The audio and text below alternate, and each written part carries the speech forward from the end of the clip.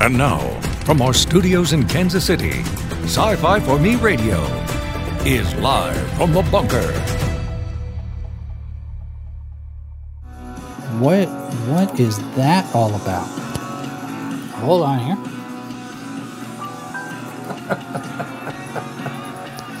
Oh my goodness. Hang on. 1, 2, that's, for whatever reason, that one's not working. There it is. Alright, so we'll do this.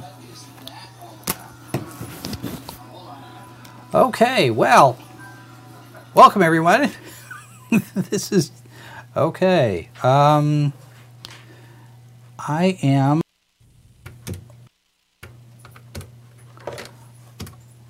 that sounds really weird. Does that sound weird to you? That sounds weird. Okay, stand by, folks. We are just figuring this out. If you have noticed a little bit, things are a little different. Welcome. It is 2021. My name is Jason Hunt. I'm the editor here at Sci-Fi for Me. And this microphone does not appear to be working. So I'm just going to move it out of the way. And we will use the new gear that we got for the new year and hope for the best. Hopefully that the sound is somewhat there. So we'll see. This one seems to be giving me a little bit more rustling than I like. So we'll do some adjusting, some tweaking. We're back. If you are watching live, the comments on Facebook are open, and the chat on YouTube. You can jump in there and join the conversation. And of course, if you are not live, you can leave us a comment or you can send us an email. Live from the bunker at sci-fi4me.com is that address. And we are happy to be back. The holiday was fairly good to us. We managed to stay healthy throughout the couple of weeks that we were out. And it is also now, as you can see behind me, for those of you who are watching the video, we took the time to rearrange the studio, and while our bump shot is essentially the same, you can see throughout the room that our layout has changed. The desk is in a different place, the sign is in a different place, and so we're making some adjustments here just for the new year. Thought we would refresh things a little bit. And actually, we're not done yet because, as you can see over my shoulder behind me, there are clocks. And these clocks have been around. It's just you haven't been able to see them because they've been over my desk. So now we've moved the desk, and now you can see the clocks. And we have now fully invested in making those look like the newsrooms of ye olden days, and we'll be putting these city signs underneath each clock to designate time zones and whatnot, and of course ours will say Sci-Fi for Me. So welcome everybody. It's good to be here. Today we don't have a guest, but I thought I would take the time to expand a little bit on my review of Wonder Woman 1984 and talk a little bit about some different things that we've been seeing in the fandom. And it's one of those things where if you look at it one particular way, Wonder Woman 1984 is a flop. Do I sound overmodulated over there? Do I sound too much? Because I'm seeing my winky blinkies here. It's one of those things where does it sound okay to you? Mrs. Boss is here doing quality control, folks. Stand by here for a moment. Does that sound okay? A little overmodulated? Okay, let me do some adjusting here. All right, because I am looking at all of this and it looks really weird. I wonder, see, because the setup is the same, and yet since we're in a different place in the room, I had to take it apart and put it back together. And of course, even though I put it back together exactly the same, it's deciding that it doesn't want to do what it wants to do. So let me do this, and that's going to give me a little bit more of an idea of what we sound like. So there is a review up on sci-fi4me.com. Alois says there's an echo. Okay, it's probably some bounce off the wall. I may actually have to invest in some sound baffles for a change. All right, so anyway, it's a constant work in progress, folks. So, okay, the echo is gone, Alois says. Okay, that's good. And by the way, welcome. I don't think I've seen your name in the chat before, so welcome. It's good to see you here.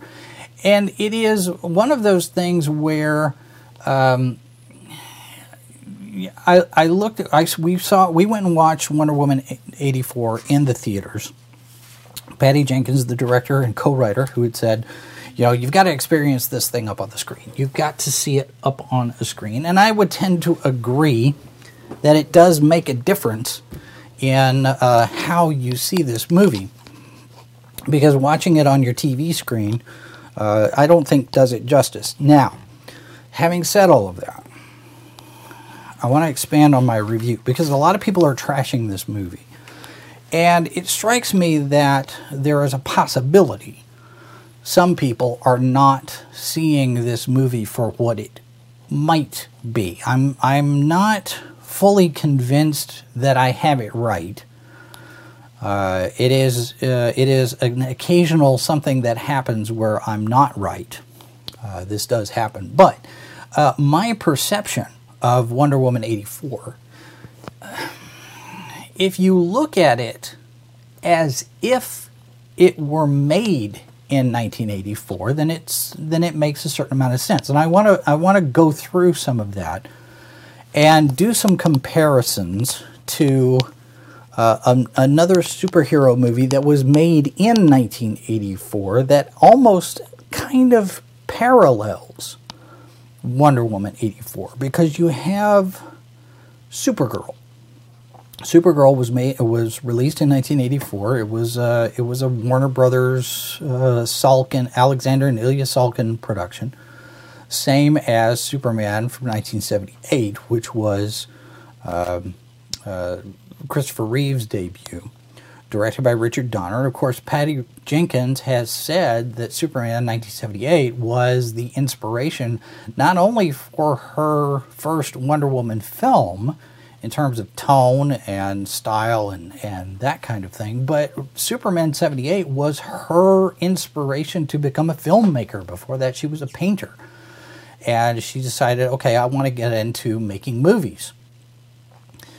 And so it is well documented that the first Wonder Woman film from 2017 is sort of an homage to Richard Donner's first Superman film. And we even see in the alleyway scene an echo of the alley, the robbery in the alley from the first Superman movie, where he catches the bullet and faints. And that's got me thinking and wondering and pondering, what if? And I'm not saying that this is the case. I think a case can be made, but I could be completely off my rocker. It happens every now and again because I'm old. But hey, what was that? I coughed. Oh, you coughed. No, all right. That was a Anyway, so one of the things that I notice is if you look at who wrote the movie, you've got Jeff Johns, Patty Jenkins, and a guy named Dave McCallum. Now, Dave McCallum, I don't know his name. I'm not familiar with his work, but according to IMDb, he's got quite an extensive track record in action films, the Expendables series, Jean-Claude Van Johnson, Zombieland, Double Tap, He did the screenplay for the upcoming Mortal Kombat. He's working on Shang-Chi and the Legend of the Ten Rings. Into the Spider-Verse 2, the Spider-Man animated picture. He did story on Godzilla. So he's got geek cred, I guess you could say. Experience writing scripts for the superhero action genre. And, of course, you've got Geoff Johns, who made his bones in writing comic books and writing these characters. He brought Hal Jordan back as a Green Lantern. He brought Barry Allen back as the Flash. He brought, essentially, the DC Comics universe back in Rebirth. So he's got a track record as well in terms of the kind of stories that he writes. He's a well-respected comic book writer for the most part. There are some people that are not too impressed with him. And then, of course, there's all of the stuff that came out about Joss Whedon's Justice League and Geoff Johns being a part of that, and John Berg, and the complaints from Ray Fisher. That's a completely different discussion we're not going to get into today. But Geoff Johns has had his reputation somewhat tarnished by recent events. But at the same time, that doesn't really reduce his skill as a writer. I mean, he's still involved in the Stargirl series over on HBO Max, and there are people who still think that he's a decent writer. And now, of course, people throwing shade at Walter Hamada over at Warner Brothers. You can't keep looking for people to blame, because at some point you're going to run out of people to blame. You keep shuffling the executive chairs on the deck of the Titanic, and at some point there's not going to be anybody left who can take responsibility for the missteps. And some people are characterizing Wonder Woman 84 as a misstep. But what if it's not? What if Patty Jenkins is looking at her inspiration, Superman, 1978, Richard Donner, Christopher Reeve, and looking at, I don't think 1984 was a glib choice. I don't think it was just a random thing. I think they picked 1984 for a specific reason.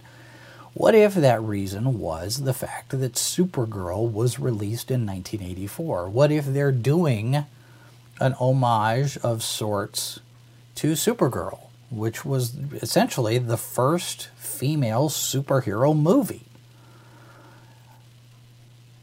And the reason I say that, and I go through some of this in my review over the .com, the reason that I'm suspecting this is that you have a lot of parallels between the two films, between Wonder Woman 84 and Supergirl. You have a number of things that are similar.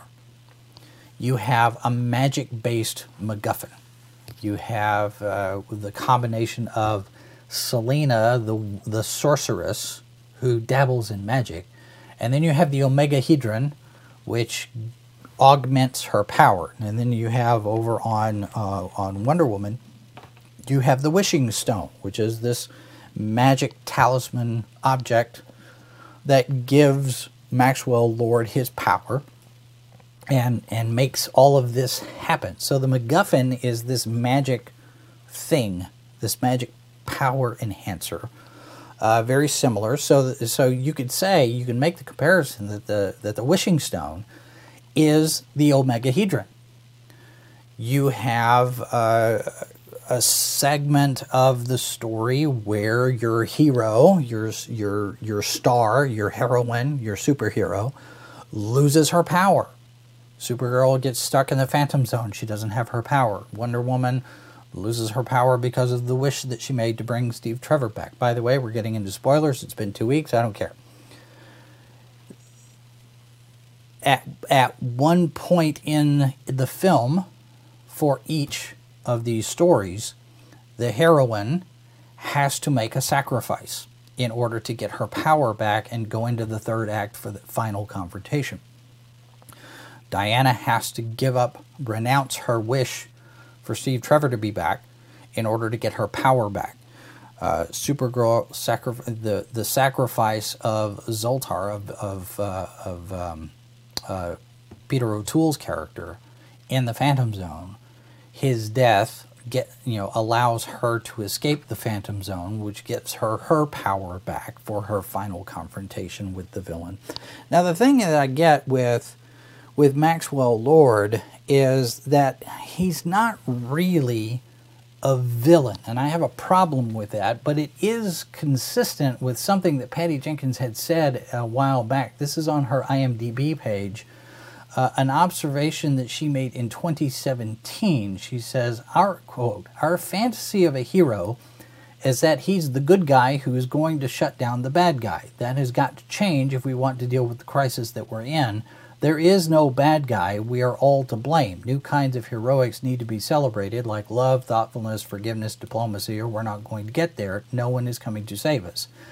Now, if you expand on that, if you extrapolate from that, where she's sitting there saying there's no good guy and there's no bad guy, it actually kind of fits in with how Maxwell Lord is portrayed in this, because he's not really a bad guy. He's not a villain. He's not a Lex Luthor. He is a misunderstood, abused during childhood, just wants to do right so his kid will be proud of him. I mean, there's all of those tropes. And some people have said that he's the Donald Trump analog. I don't see that as much as a lot of people were saying it was there. I didn't see as much as I was expecting to see.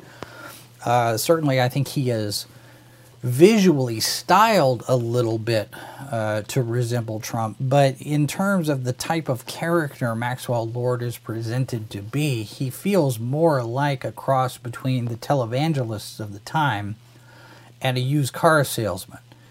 It doesn't really feel like a Donald Trump type of character. So, that comparison only goes so far. But I think also you don't have Maxwell Lord in this movie. They call him Maxwell Lord, but he's not Maxwell Lord. I think Maxwell Lord from the comic books, if you go back and look through Justice League International, that Maxwell Lord is far more interesting as a character, and far more dangerous because of the actual powers that he has with mind control and whatnot. Of course, you can't really do those stories because in this universe, in this movie timeline, none of these heroes exist yet except Wonder Woman. So there's no Batman, there's no Superman, there's no Justice League at this point and all of that.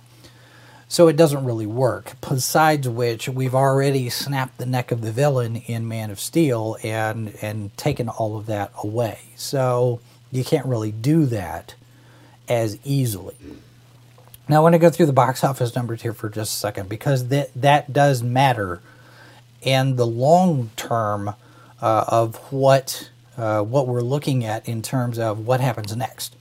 But I think if you make the case that Wonder Woman 84 is Supergirl with a bigger budget, it works. If you watch it as if it were made in 1984 with the 1984 sensibilities, then it's much more watchable, because you're looking at a time capsule of sorts. You're looking at Superman 4, The Quest for Peace. You're looking at Supergirl. You're looking at Halle Berry's Catwoman. These kind of films that were made back then were more fantastical, I guess you could say.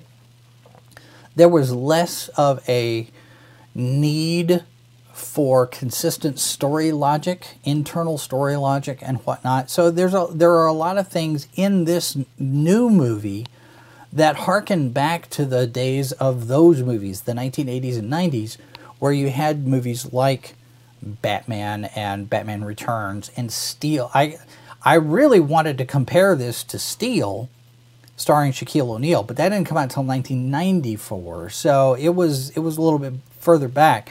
But at the same time, it's that same kind of superhero movie, and you were getting that kind of thing in the Batman films the stuff that was happening on television with the Hulk movies and those kind of things, there is a certain tone and a certain sensibility in those films that you don't have nowadays. And I know a lot of that has to do with the fact that Zack Snyder and Christopher Nolan and all these people wanted to ground the DC movies in reality.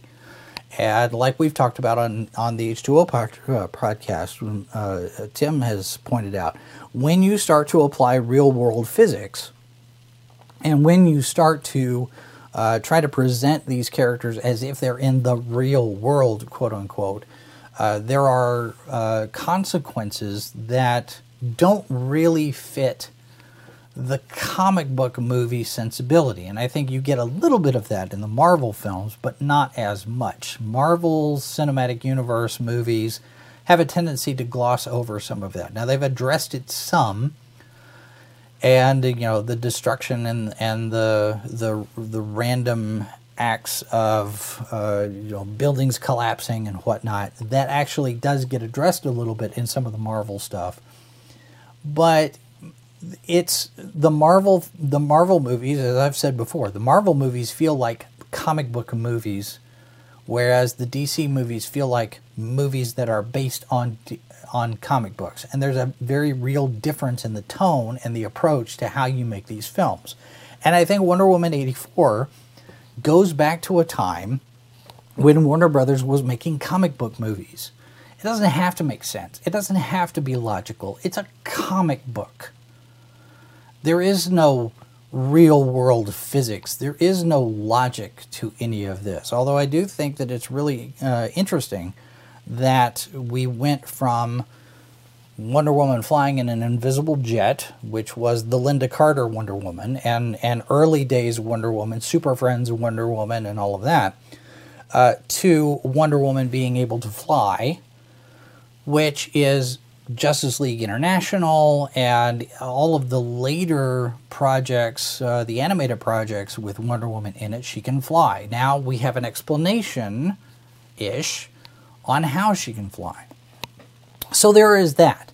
That piece of the lore, the continuity, I guess, the canon, if you will, does get a little bit, it's fan service. And this movie is more fan service than it is anything that has to make sense in the vein of, fitting into the DC Comics extended universe. The problem with this is also the fact that it doesn't fit in because Wonder Woman in, I think it was Batman v Superman, Wonder Woman, or Justice League, one of the two, says that she's been in hiding for 100 years, since the war. Well, if that's the case, and she's showing up in full costume in 1984, and this whole thing, major disaster, the world is going to end, happens, there's a disconnect there. So that's either going to have to be explained, or it's going to have to be lampshaded or glossed over, or something is going to have to be done to address it. Now, the other part of that, if you look at the box office numbers, week to week, we've got a 64% drop from the second week to the first week. First week, worldwide, the movie pulled in $85 million. Now, this is only in theatrical box office. This does not take in any numbers from HBO Max because we don't really have any of that. Domestically, here in the U.S., $16.7 million. This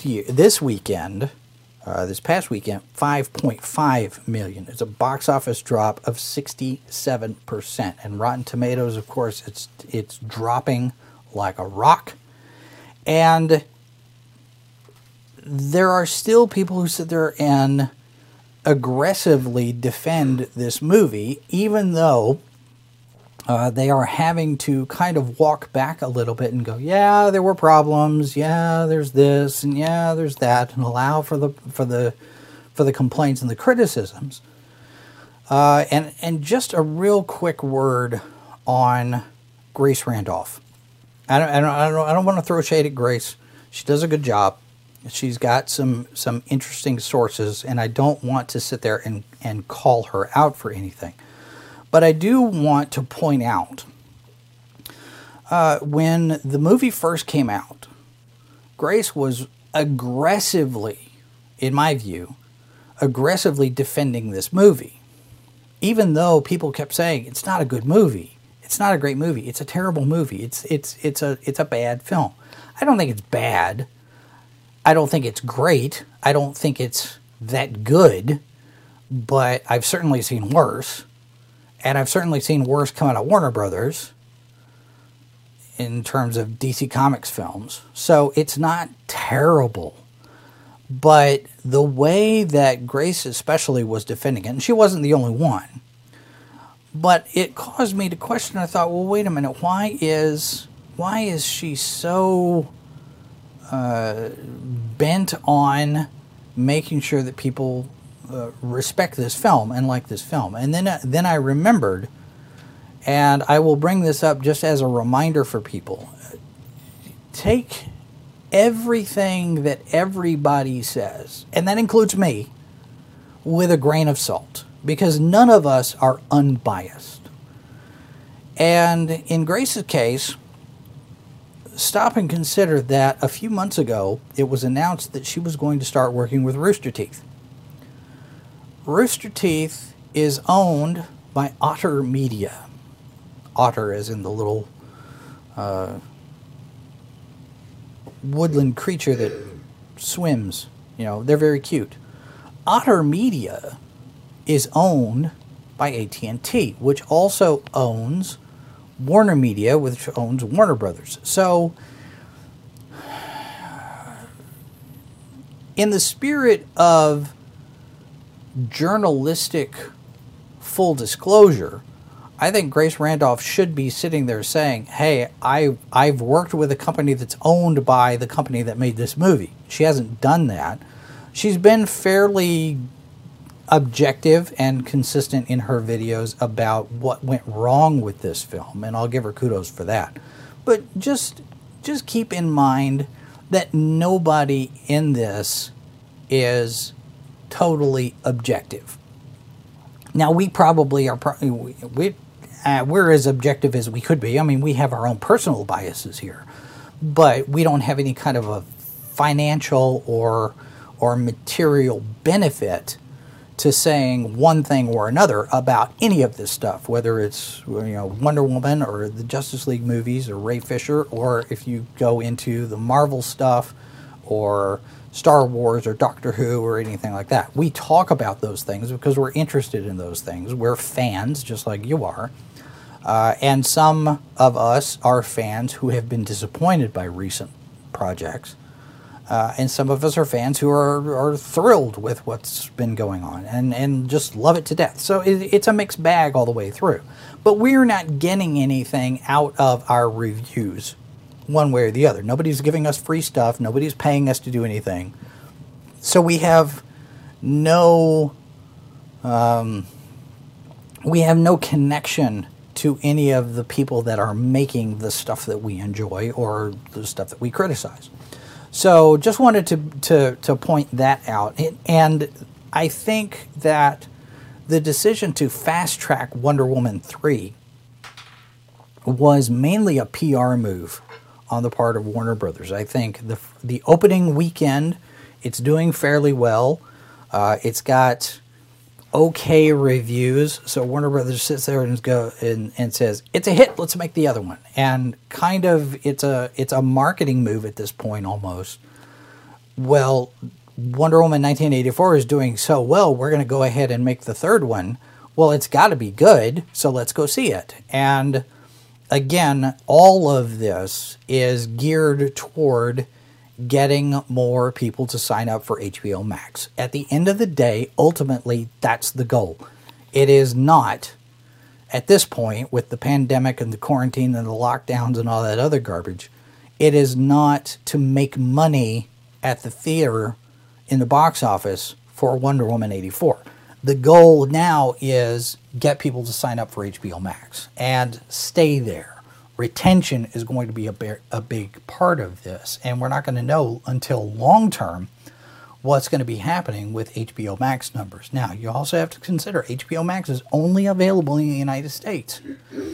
So, we've got according to Bloomberg, 554,000 downloads recently. So it's made a dent. But as of December 8th, they only have 12.6 million subscribers, whereas you've got Disney Plus making the announcement during their big Investor Day presentation. Worldwide, they've got 86.8 million. So HBO Max has a lot of catching up to do, and part of that is trying to roll out in other countries to get this service out there so people can see what's on that streaming platform. It just, there's a lot of people that are coming out, and I think as we go further into it, as we get further away from the release date, there are going to be people who are going to let themselves, or they're going to be allowed to be a little bit more honest about what's going on with this, because Wonder Woman 84 is not a good movie. It's a watchable film. I mean, you buy a bucket of popcorn and you get a Coke and you just go sit down and you watch it for 2 hours, and it's a popcorn flick. And it is very much a 1980s superhero movie. And it's made that way. And whether Patty Jenkins intended to or not, it is made as if it were made in 1984. And I think if you lean into that, okay, fine. And it makes it a little bit more watchable in terms of what kind of film. Because you go in there expecting it to be this billion-dollar movie like we've been getting from the DCEU or the MCU or any of those things, and it doesn't hold up. But if you go in expecting it to be like Supergirl, or Superman 4, or Superman 3, or Batman and Robin, Batman Forever, any of those films, then it kind of works a little bit better. But, of course, you've got all of these critics that are now saying, it's garbage, it's terrible, it's woe is me, ashes and sackcloth. Now what does this do? Because Patty Jenkins, the director, yes, she's getting Wonder Woman 3, but she's also been announced to be directing Rogue Squadron, which is the new Star Wars film. And now there are concerns that the performance, or lack thereof, of Wonder Woman 84 might impact her involvement in Rogue Squadron. Or it might give us an indication of what kind of movie she will deliver with Rogue Squadron. And some people are a little, just a touch concerned about that. So we will keep an eye on that. Speaking of Star Wars, we do have this whole thing with Pablo Hidalgo. Over the last couple of weeks, we had the last episode of The Mandalorian that came out. And at the end of that show, the series finale, the season finale, you've got... Oh, are we okay for spoilers now? Yeah. It's been what, 3 weeks? 3 weeks? Lots of years. Yeah, it's been plenty of time. So at the end of The Mandalorian, Luke Skywalker shows up. Luke Skywalker in his black outfit from Return of the Jedi, in the hooded robe that he was wearing at the beginning of Return of the Jedi. He's got his glove on. He's got his green lightsaber. Everybody is so excited to see Luke Skywalker coming back. And the reaction online was very, very emotional and very heartfelt, I thought. I didn't cry myself. I didn't tear up. I did get a little bit of an excitement, of a thrill to see the green lightsaber. Oh, it's green. Okay, it's great. Because, you see the X-Wing show up. You don't know exactly who's doing it. But, of course, you see the guy, this guy shows up in a black robe flying an X-Wing. Sure, it's Luke Skywalker. Okay, fine. And when he shows up at the end and the hood comes off, it is obvious to me, and I'll grant that I'm making a little bit of an assumption here, but it is obvious to me, it seems obvious to me, that we're looking at visual shorthand. A number of people over on Twitter was like, why wasn't he wearing his X-Wing outfit? Why was he wearing the black? Well, that is the last we saw of the hero Luke Skywalker, who doesn't show up in The Last Jedi. And I think it's a visual shorthand. It's a cue, a shortcut that Favreau and Filoni are making in order to help us make the leap that this is the Luke Skywalker from the original trilogy. This is not the Luke Skywalker from the sequel trilogy. Should he have been wearing his X-Wing outfit? Probably. But I think there have been times in the extended universe novels where he didn't. When he's flying his X-Wing, it doesn't necessarily follow that he has to be wearing it, although, like any pilot's outfit, it's probably something that he should be wearing as a safety measure more than anything else. But when he shows up, there was a lot of emotional response online. A lot of people got really, really, really shook up over this. And one in particular was a YouTuber, Star Wars Theory, who's got almost 3 million subscribers. I think he's at 2.7 million subscribers. And his story is a little bit more nuanced, but it's also a little bit more emotional because he is a cancer survivor. And his story is that, while he's going through cancer, Luke Skywalker was one of those inspirations for him to sit and gut it out and put up with, the treatments and the setbacks and the whatever. And as he's fighting cancer, Luke Skywalker is one of his inspirations to do so. So he has a very big, a very emotional, almost a cathartic reaction to Luke Skywalker showing up in The Mandalorian. Hello, Robert, in the chat. Welcome. And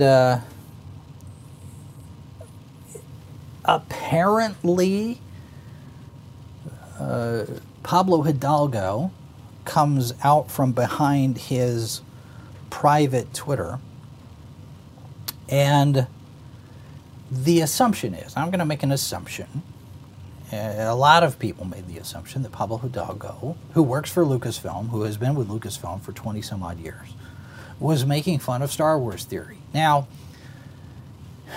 whether or not he was targeting Theory specifically, or if he was targeting just everybody who was excited about seeing old, past, original Luke Skywalker as opposed to what they were calling Jake Skywalker from The Last Jedi. But he's apparently making fun of them, basically saying, emotions are not to be shared. And he's got, even made it his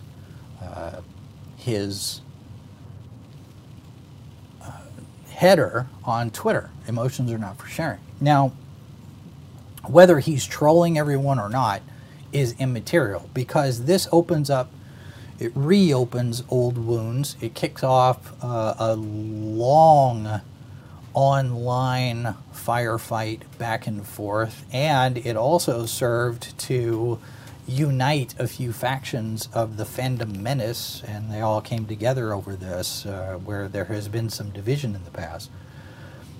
And this one has not gone away like some of the other stuff. Rian Johnson has called fans man babies on his Twitter account. You've got people being raked over the coals for how they've mistreated Kelly Marie Tran, even though that hasn't really been proven to be true.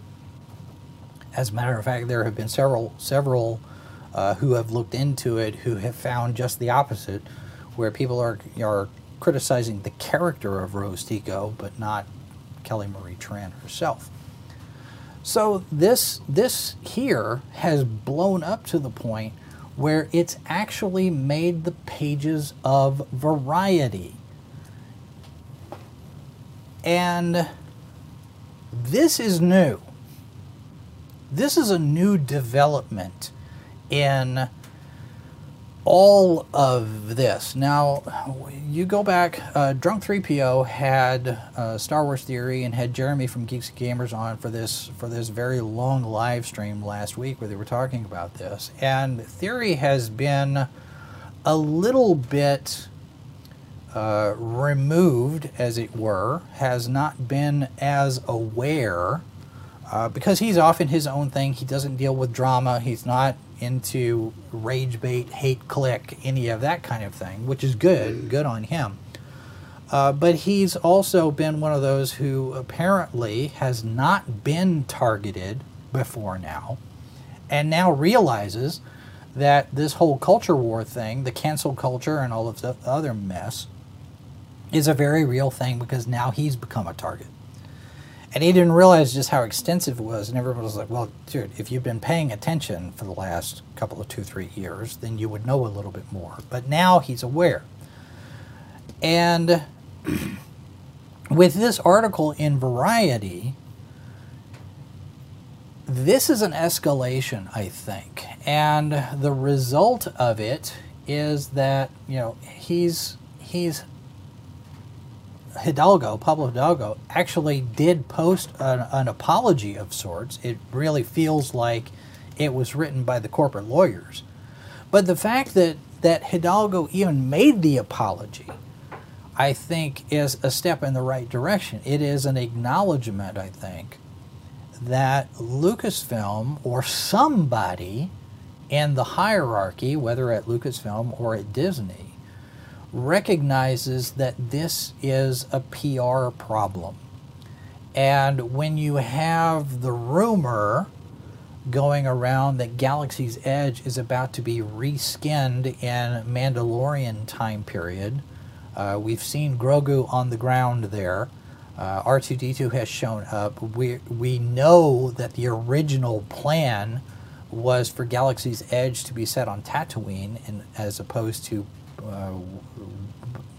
whatever this new place is, Baku or whatever.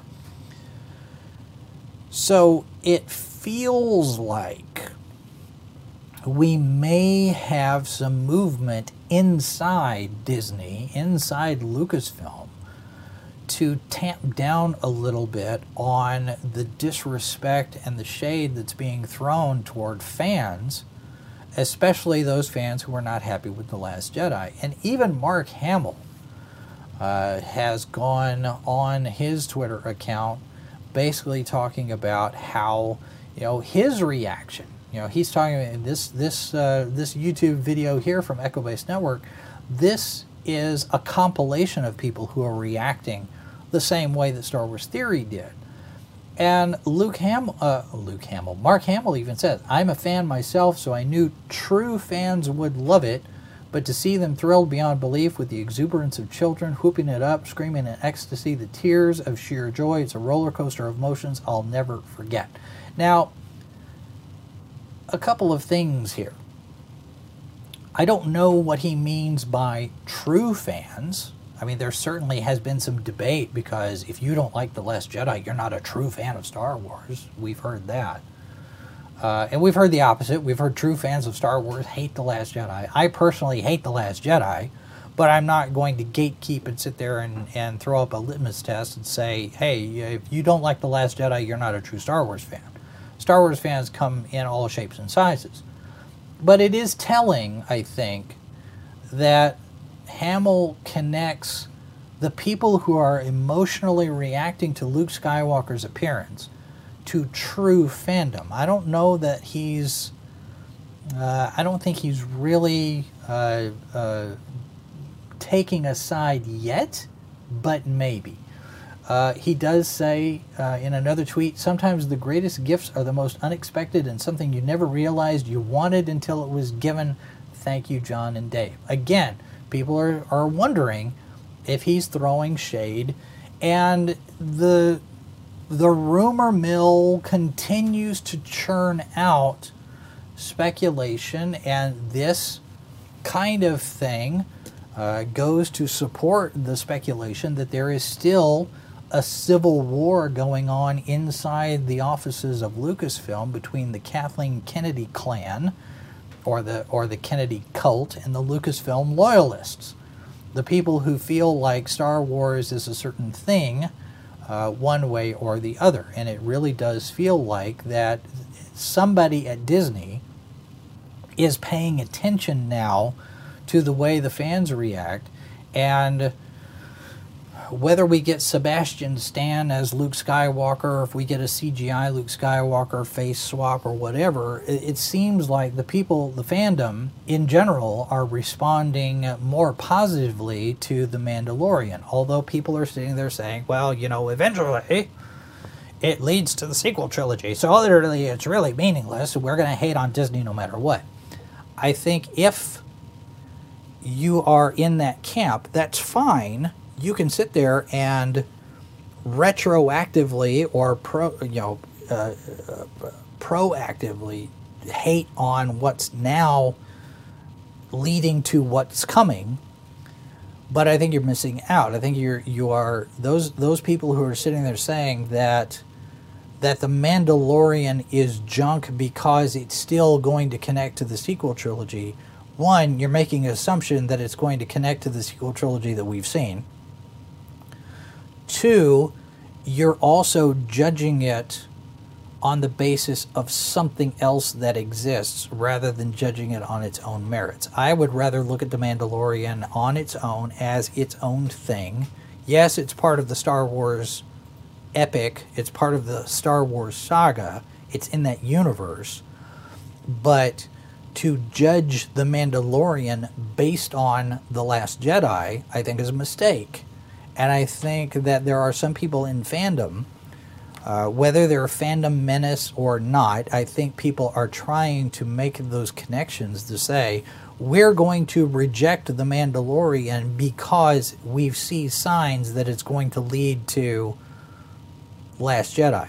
We don't know for a fact that that's the direction they're going to go. We have some rumors, we have some hints that the veil of the Force, the world between worlds, is possibly going to make an appearance again. We have a hint of that in the logo for Ahsoka's solo show. So I don't think that that's going to go away as a possibility. There is a potential, and people have been talking about the sequel trilogy being retconned and shunted off into an alternate universe. If that happens or not is really kind of immaterial to what's going on, because that's 20, 25 years after the stuff that happens in The Mandalorian. So you can enjoy what's happening in The Mandalorian for what's happening in The Mandalorian. Enjoy that story for what it is. Solo is another example of that. And I think this is one of those things where Disney didn't learn their lesson so much with Solo, because Solo was the box office failure of Solo was a repudiation of the sequel trilogy, because fans were so unhappy with The Last Jedi. If Solo had come out 6 months later, or 8 months later, or 10 months later, it probably would have done better in the box office. But people were still hurt and insulted and angry over what The Last Jedi had done, that they decided, okay, we're going to take it out on the next film, and the Solo just happened to be the next convenient target. Robert, I'm not going to let those two comments go. I'm going to go ahead and keep those out, because you're skating the edge there a little bit. I do think that you've got a point where Mark Hamill maybe doesn't necessarily, he's not completely innocent in all of this, because he's under a contract for the sequel trilogy. Here's the script, you play the part. Part of that is his decision to go along with what was going on. But the other thing there, too, is that he's got an obligation because of his contract. And yes, he's getting paid to play Luke Skywalker. And he even said that he fundamentally disagreed with Rian Johnson. But ultimately, at the end of the day, Rian Johnson is the director. And the studio is, as we've seen from things that we've heard about how Kathleen Kennedy runs her shop, if the director has the support of the studio in this case Lucasfilm and Kathleen Kennedy, then there's really not a whole lot that anybody else can do. And Mark Hamill is kind of obligated at that point. So I think he's stuck, and his personal political behavior aside for a moment, I mean, on that front, he's an ass. But if you take just his obligation to play Luke Skywalker and the contract and the sequels and the whatnot, I think that your people that are on screen playing these parts don't have a great deal of wiggle room outside of here's how we present this story. I think there's a mix there when it comes to what Mark Hamill can do and what he's obligated to do. And I think we've seen since in some of the comments that he's made, there is an indication and there is a hint that he's not too happy with how things shook out with the sequel trilogy. And if you look at this tweet here, where he talks about sometimes the greatest gifts are the most unexpected and something you never realized you wanted until it was given, it's entirely possible that he's coming to the realization, same as everybody else, that the sequel trilogy is a missed opportunity on a number of fronts. He's thrown shade at the sequels before. There was that one photograph that he posted here a while back with him, Luke, Leia, Han, and Lando all in the cockpit of the Falcon, and he's talking about missed opportunities. I think we're going to get more of that as we get further out from the sequel trilogy in time, because it's only been 5 years.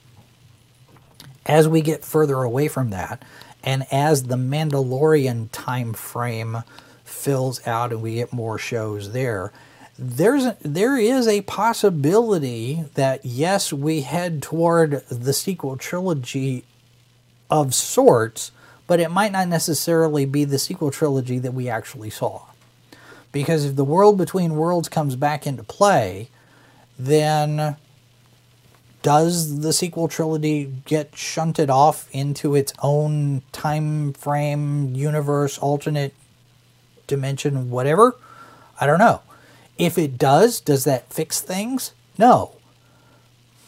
But it's, I think just from what I've seen in the series, I think Jon Favreau is dealing with not only an obligation to head toward that sequel trilogy because it's canon at this point, but make the best of what we have. And is he making lemons into lemonades? Don't know.